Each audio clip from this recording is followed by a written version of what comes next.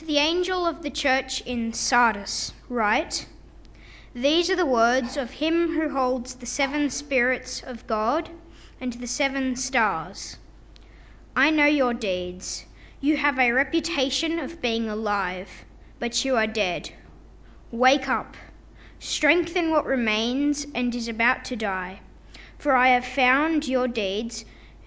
not found your deeds complete in the sight of my God. Remember, therefore, that you have received and heard, obey it, and repent.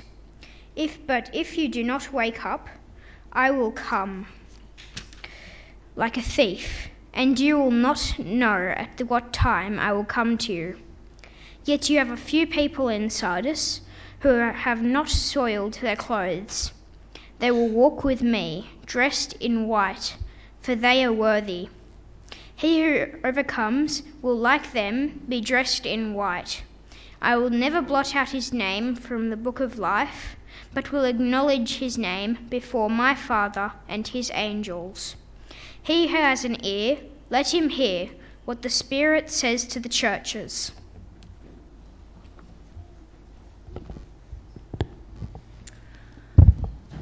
To the angel of the church in Philadelphia write, "These are the words of him who is holy and true, who holds the key of David. What he opens, no one can shut, and what he shuts, no one can open. I know your deeds. See, I have placed before you an open door that no one can shut.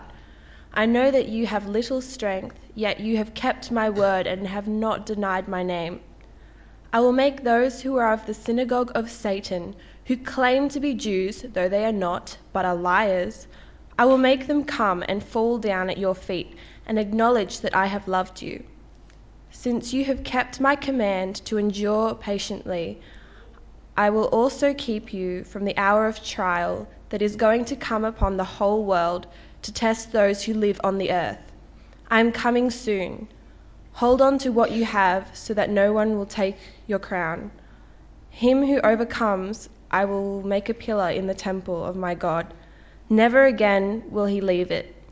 I will write on him the name of my God and the name of the city of my God, the New Jerusalem, which is coming down out of heaven from my God, and I will also write on him my new name.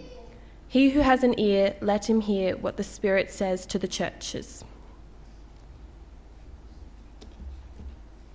To the angel of the church in Laodicea write, "These are the words of the Amen, the faithful and true witness, the ruler of God's creation. I know your deeds, that you are neither cold nor hot. I wish you were either one or the other. So because you are lukewarm, neither hot nor cold, I am about to spit you out of my mouth. You say, I am rich, I have acquired wealth, and do not need a thing. But you do not realize that you are wretched, pitiful, poor, blind, and naked. I counsel you to buy from me gold refined in the fire, so that you can become rich, and white clothes to wear, so that you can cover your shameful nakedness, and salve to put on your eyes, so that you can see. Those who I love, I rebuke and discipline. So be earnest and repent. Here I am. I stand at the door and knock. If anyone hears my voice and opens the door, I will come and in and eat with him, and he with me. To him who overcomes, I will give the right to sit with me on my throne, just as I overcame and sat down with my Father on his throne. He who has an ear, let him hear what the Spirit says to the churches." Okay, let's pray before we think about this passage from Revelation with some interesting images in it. Let's pray. Lord, we thank you for this time now to think about your word. We pray that you'd help us to understand something of what's communicated here this morning. And we pray that you'd help us to grow as Christians as a result of hearing these things, and being the faithful people that you want us to be. We pray for your help in that, and we pray it in Jesus' name. Amen. Well, I'm sure you've been watching a couple of the events in the Olympics over the last few days, just as I've also been doing as well. I was fascinated recently to watch the swimmers do a 10-kilometre swimming marathon. I don't know how many of you here also saw that event. Anyone see the swimming marathon? Good, there's a bit of feedback. That's good to see. One of the things that struck me was how well the swimmers kept up such a high intensity of pace, even a kilometre out from the end of the race. And even when they got to the finish line, they were to bang the finish line spot, and they had plenty in the tank. They were still going hard even 10 kilometres later.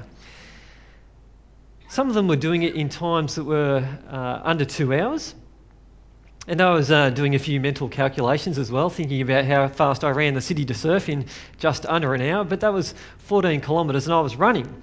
These guys were swimming, and they did it under 2 hours, 10 kilometres. It was impressive stuff. And I thought about it, how I'd go in a 10-kilometre race. Who thinks they'd be able to swim a 10k marathon and sort of get there pretty easily? Yeah, I sort of pictured a situation where there might be a boat going down in the ocean and shore was 10 kilometres away, and I thought, I wonder with a bit of mind over matter whether I'd be able to even get out those 10 kilometres. And I was sitting there having a chat with Joanne about, whether I'd be able to make it. I don't think I would. I think even if I was to swim a kilometre, I'd be pretty grateful to see the end come to that. Even when I get up and down the pool, 50 metres, 100 metres, I feel like I've achieved something. But 10 kilometres, I don't think even with mind over matter, I would probably make that if I was to do it tomorrow. And it raised a question for me, what would it take to get to the end of an event like that? A big swimming marathon. How did those people persevere? Well, of course, we know that they did some training to do it, but then you've still got to perform on the day. Well, that's really the topic that we're going to be looking at today, not so much marathon swimming, but the topic of perseverance.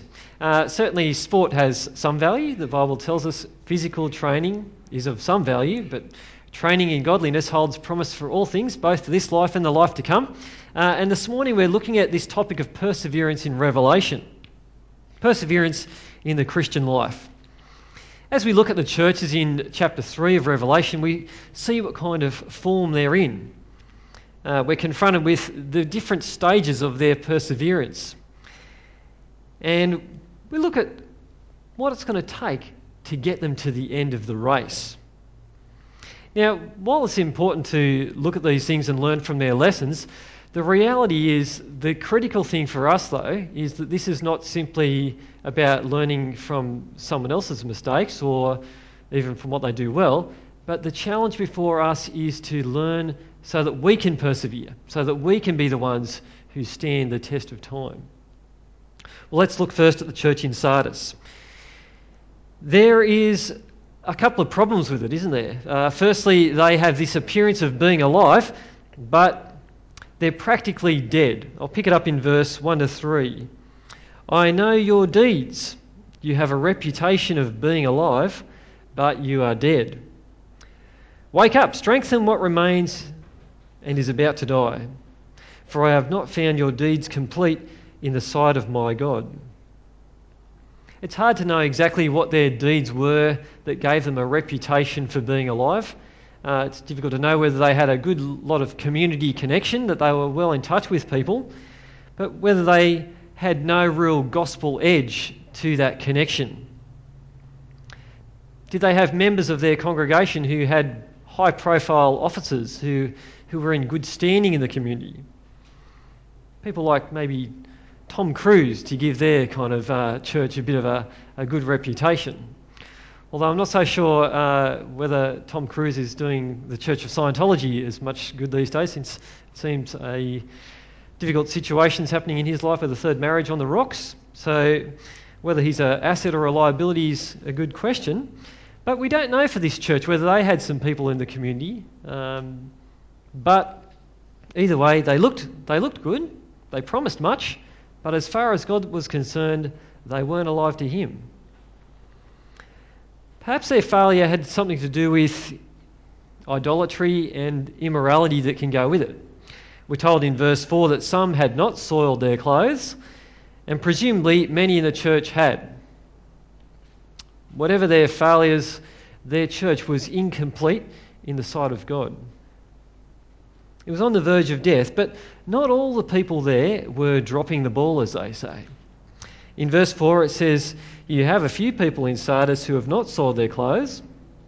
They will walk with me, dressed in white, for they are worthy. He who overcomes will, like them, be dressed in white." The church isn't a lost cause. This idea that they're going to be dressed in white, or they are, I think refers to purity and that the fact they will stand before God. There are faithful members in that church who have continued to walk with Jesus as their Lord and Saviour. And if you've been to churches throughout your life, apart from this one as well, you'll know that there are faithful people who do remain in the church. They are the ones who are steadfast and they stand the test of time. These people are described as the ones who will overcome, the overcomers who persevere with their faith in Jesus. But overall, the challenge for that church is to recall their good beginnings. They're like an athlete who had a good start out of the blocks. We'll have a look at verse 3. It says, "Remember therefore what you have received and heard. Obey it and repent. But if you do not wake up, I will come like a thief, and you will not know at what time I will come to you." Like the athletes out of the blocks, they had a good start, a good beginning. But will they be the ones who finish strong and sort of get to the end? Or are they going to be like some of the athletes we've seen in different events, stumble on the tracks and go out of the race altogether? Well, if they don't sort themselves out and turn back to God, turn back and change their minds about how they're living and repent, Jesus gives an image of a thief coming when they least expect it. In Matthew's Gospel, we're reminded of a servant who gets to be in charge of the household, and we're told that he's blessed if he's faithful. He's done the right thing and fed the other servants at the right time when his master returns. But if he mismanages the household and he butchers the job, when his master returns, he won't be given a pat on the back. He'll be given probably something else, but we're told he will be judged. And this church is being given that kind of news as well. Unless they shape up, Jesus is going to visit them, but it's going to be in a type of judgment, it seems. If they knew when he was going to come, they might have got their act together. I know when our house got broken into, it was a rather unfortunate event to wake up and find the push bike out in the front lawn and the garage door open and an iPod missing out of the dock. I can tell you now, if I knew what time the thief was coming, I reckon I would have called my dad. So anyway, moving on from that frivolity, this is a more serious picture here. It's not so much Pete's dad that they've got to worry about. It's a case of they're dropping the ball and they're expecting that if they don't sort things out, they're going to lose salvation. It's much more serious than an iPod. Well, like the church in Ephesus looked forward to, well, not so much looked forward to, but expected to lose its lampstand, have its lampstand removed from its place. That's the idea that the church is going to get extinguished. However, this church is still challenged to press on, at least have more people within it who are faithful. And the other churches, including us, are encouraged to hear this warning message as well. In verse 6, we're told, "He who has an ear, let him hear what the Spirit says to the churches." And that includes us. We've got to take hold of these lessons and see that this one's dropping the ball and not to be like it. The question is, are we alive to God?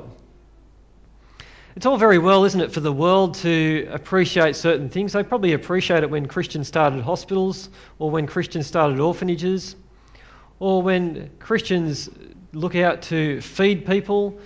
The world's grateful for those kinds of things, but are they necessarily characterised by having the gospel as part of those missions?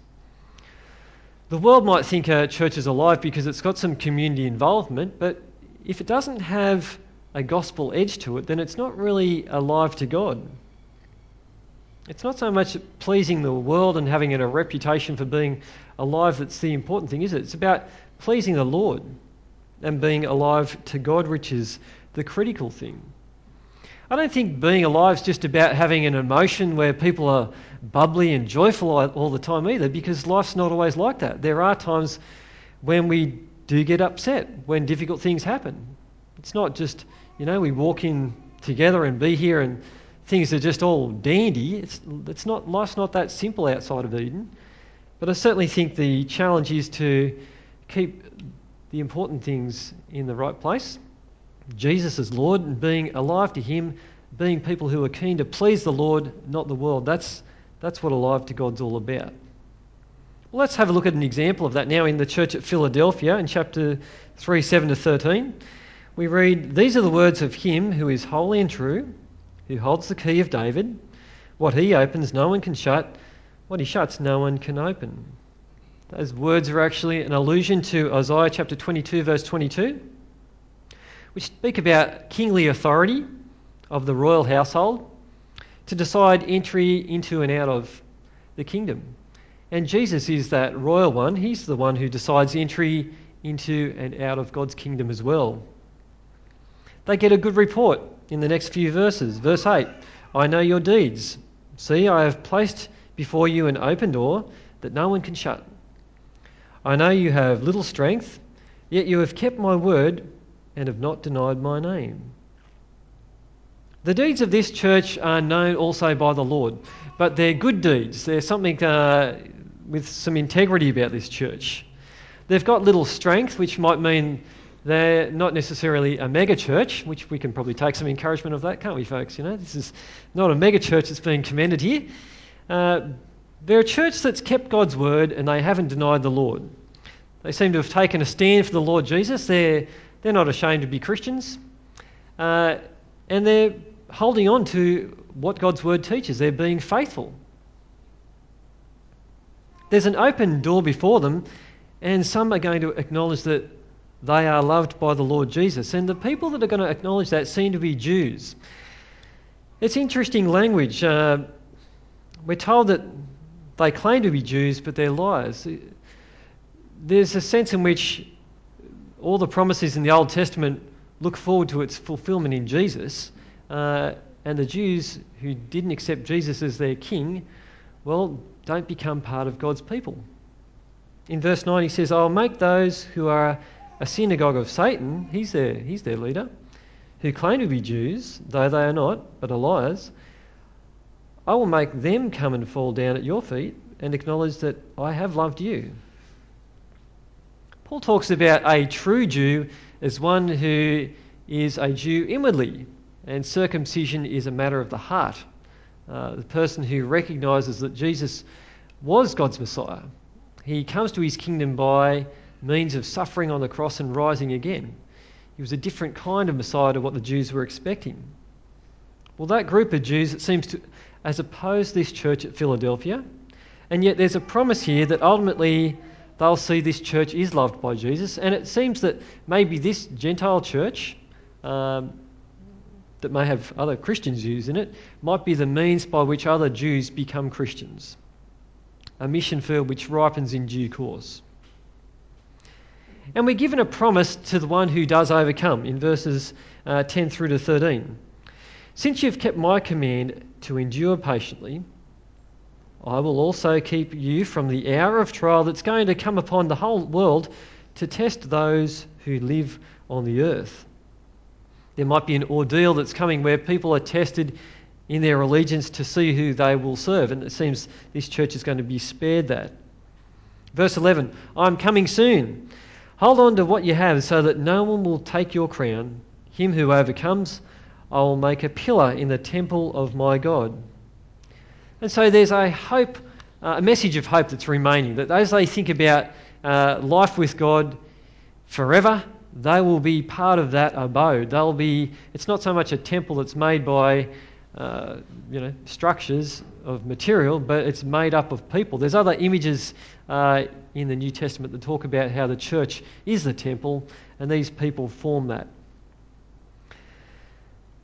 In verse 12 we're told, "Never again will he leave it, I'll write on him the name of my God and the name of the city of my God, the New Jerusalem, which is coming down out of heaven from my God. Here's the idea that this heavenly Jerusalem, the dwelling of God and people, is actually going to be coming down to earth. The Bible talks about a renewed heaven and renewed earth, not necessarily floating around on clouds and living in the ether.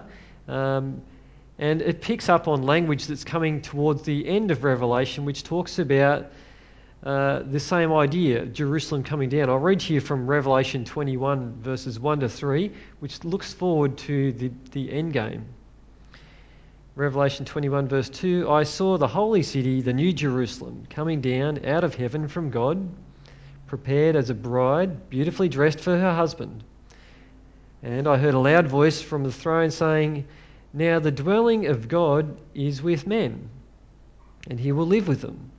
They will be his people, and God himself will be with them and be their God. And so there's an expectation that there's a renewal of creation where the heavenly Jerusalem comes down and people dwell together in God's presence.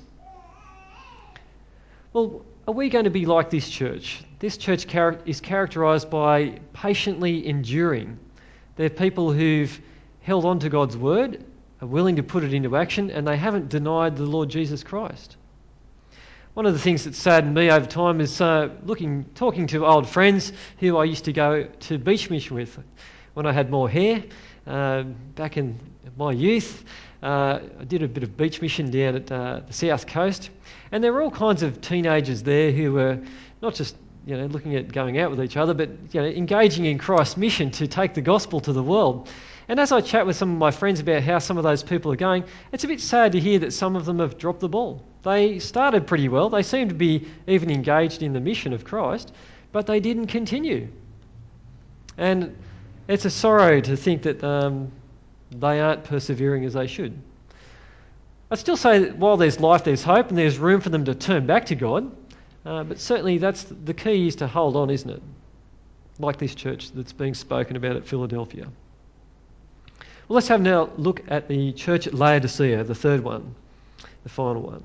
It's similar to the church in Ephesus in that it risks losing its place in God's kingdom.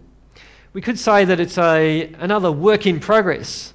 But like some buildings don't always get finished, there's not much progress on this one. In verse 15 he says, I know your deeds, that you are neither cold nor hot. I wish you were either one or the other.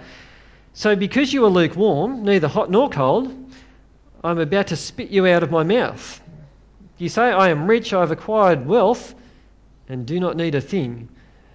But you do not realise that you are wretched, pitiful, poor, blind, and naked. I counsel you to buy from me gold refined in the fire, so you can become rich, and white clothes to wear, so you can cover your shameful nakedness, and salve to put on your eyes, so that you can see. Now, historically, people have observed that there is a few things that Laodicea has going for it in terms of worldly wealth. They were apparently parked on a trade route, and they did pretty well out of commerce. Apparently they had some nice black sheep that produced good, fine black wool that traded pretty well as well. But things weren't all great there. They had difficulties with water. They had aqueducts from a place called Hierapolis, where hot springs would bubble up, and there were all these white crusted bits of solvent on the cliffs there that were sort of showing these hot springs, and they aqueducted the water across. But by the time it got to Laodicea, well, to begin with, the water wasn't that great to drink. It might have been good to bath in, but it was lukewarm. It didn't keep its heat. And apparently they could also get water from Colossae, but by the time that was brought over, it had actually warmed up. It wasn't cold to drink. So there's this lukewarm sort of theme happening at Laodicea.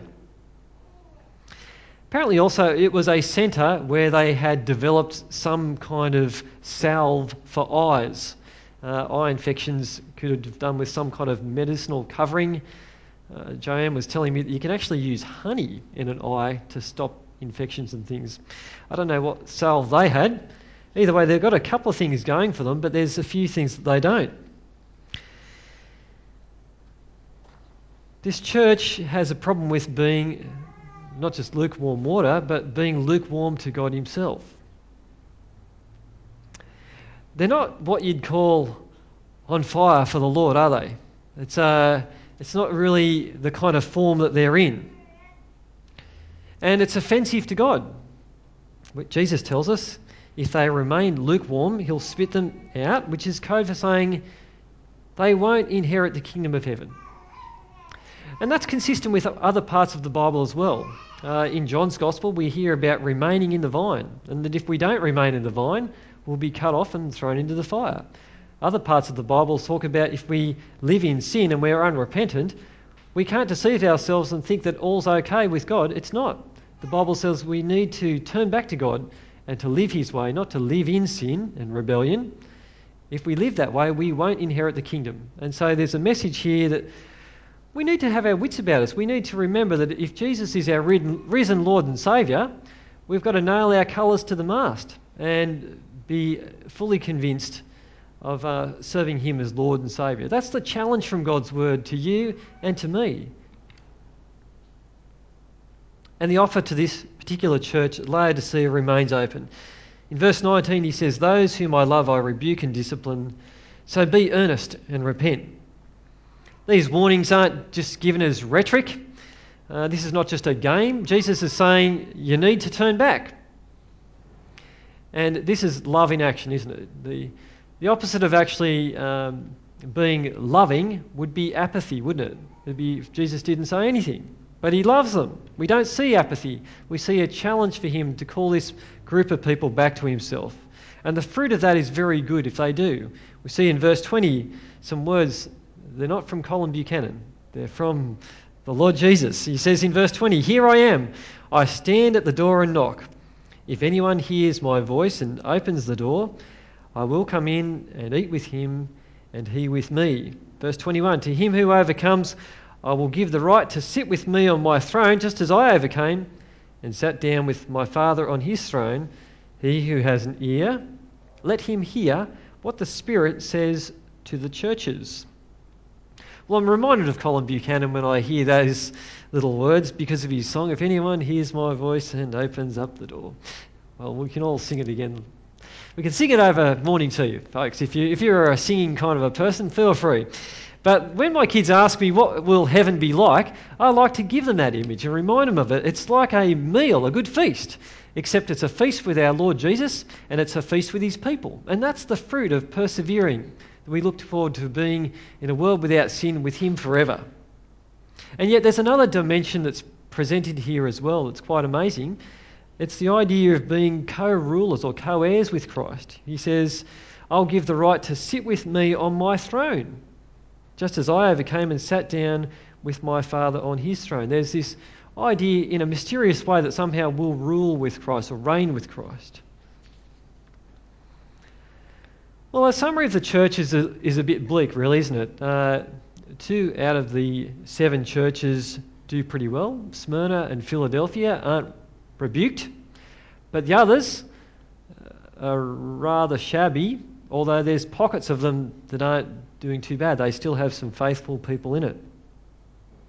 It seems to be the character of the church, the visible church at least, throughout the ages, that it hasn't always been impressive, not always impressive with its faithfulness to God. There's been trouble with sin and idolatry, denying the Lord. But what is shoddy now, at the end of the ages, God's true church, his faithful people, will be seen at the end, and that will be in splendour. Well, what's the challenge for our church? Well, it's not so much, I don't think, in Australia that we're going to experience bloodshed and persecution, that we've somehow got to engage in emperor worship, and if we don't, our lives are on the line. That's not really the sort of issue that we're seeing a lot of in the Australian context, is it? But I've noticed that holding on to the faith and enduring patiently and keeping God's word and not denying the Lord, these are still things which are a challenge for us, aren't they? Our society seems to be increasingly distancing itself from Christian values, and atheists seem to be on the front foot trying to tackle Christians. Yet there are good reasons for us to remain with our faith in the Lord, aren't there? I was saddened recently to find out one of my closer friends, after a long time of being Christian, no longer does call himself a Christian. He had an impact on my life. He's a good bloke, but it doesn't seem that he's been able to dig deep enough roots into what God's word tells us about life from God's perspective that he can stand as a Christian any longer. Yet there are, friends, good reasons to believe. The Apostle Paul wasn't always on fire for the Lord like he was. And even the other apostles fell away, including the Apostle Peter. Yet when they encountered the risen Lord Jesus, their faith was reignited. Paul actually became a Christian, and the other apostles started to lead the church, except Judas. Unfortunately, he suicided. But we're given this impression that because Jesus is risen, that makes the difference. If Jesus wasn't risen, we might as well be meeting up for other reasons. But the fact that he is risen makes all the difference. There's a living hope that we have through his resurrection from the dead. So as we see people who perhaps don't continue with their faith, I think we've still got to remember that while there's life, there's hope. There is time for them to turn back to God, and we can remember to remind them of Jesus is risen. We can see there's so many lives would change when they encounter that risen Lord, that our faith can rest on that as well. Well, let us not be like some of these other churches that are characterised by infidelity, idolatry and denying the Lord. Let us be, even though we're maybe not a mega church, be a faithful church. Be a church that seeks to be alive to God, seeks to please him, not the world. Let me close with the word from chapter 3, verse 20, the challenge from the Lord. He says, "Here I am, I stand at the door and knock. If anyone hears my voice and opens the door, I will come in and eat with him and he with me." Let us be people who look forward to eating and fellowshipping with the risen Lord Jesus in heaven forever at the end of the ages. Let us pray. Lord God, we thank you for this passage this morning in this section from Revelation, which reminds us about the difficulties and the complicated way the church has struggled and the things that beset it. Lord, we pray that we would be a church that's faithful to you. We ask you'd help us to be people who endure patiently in the knowledge that Jesus is our risen Lord and Saviour, and that he promises to come back and take us to be with you if we hold on to faith in him. Lord, we pray for our friends who might have stumbled at this time. We pray that they would remember how the risen Lord Jesus reignited the faith of the Apostle Paul and the other apostles and changed their hearts. And so, Lord, we ask for you to change their hearts as well. And we pray that you'd help us to be people who don't stop in this Christian race or this life, but that we would be people who remain focused on you, who continue to meet up to encourage each other to stand firm as your people. And Lord, we pray that you would help us to live lives which are consistent with what we believe. Help us to turn away from sin when we do rebel. But Lord, help us to be people who continue to live with Jesus as our Lord and Saviour. We thank you for this day and for the time that we'll share now over a morning tea. And we pray for these things in Jesus' name. Amen.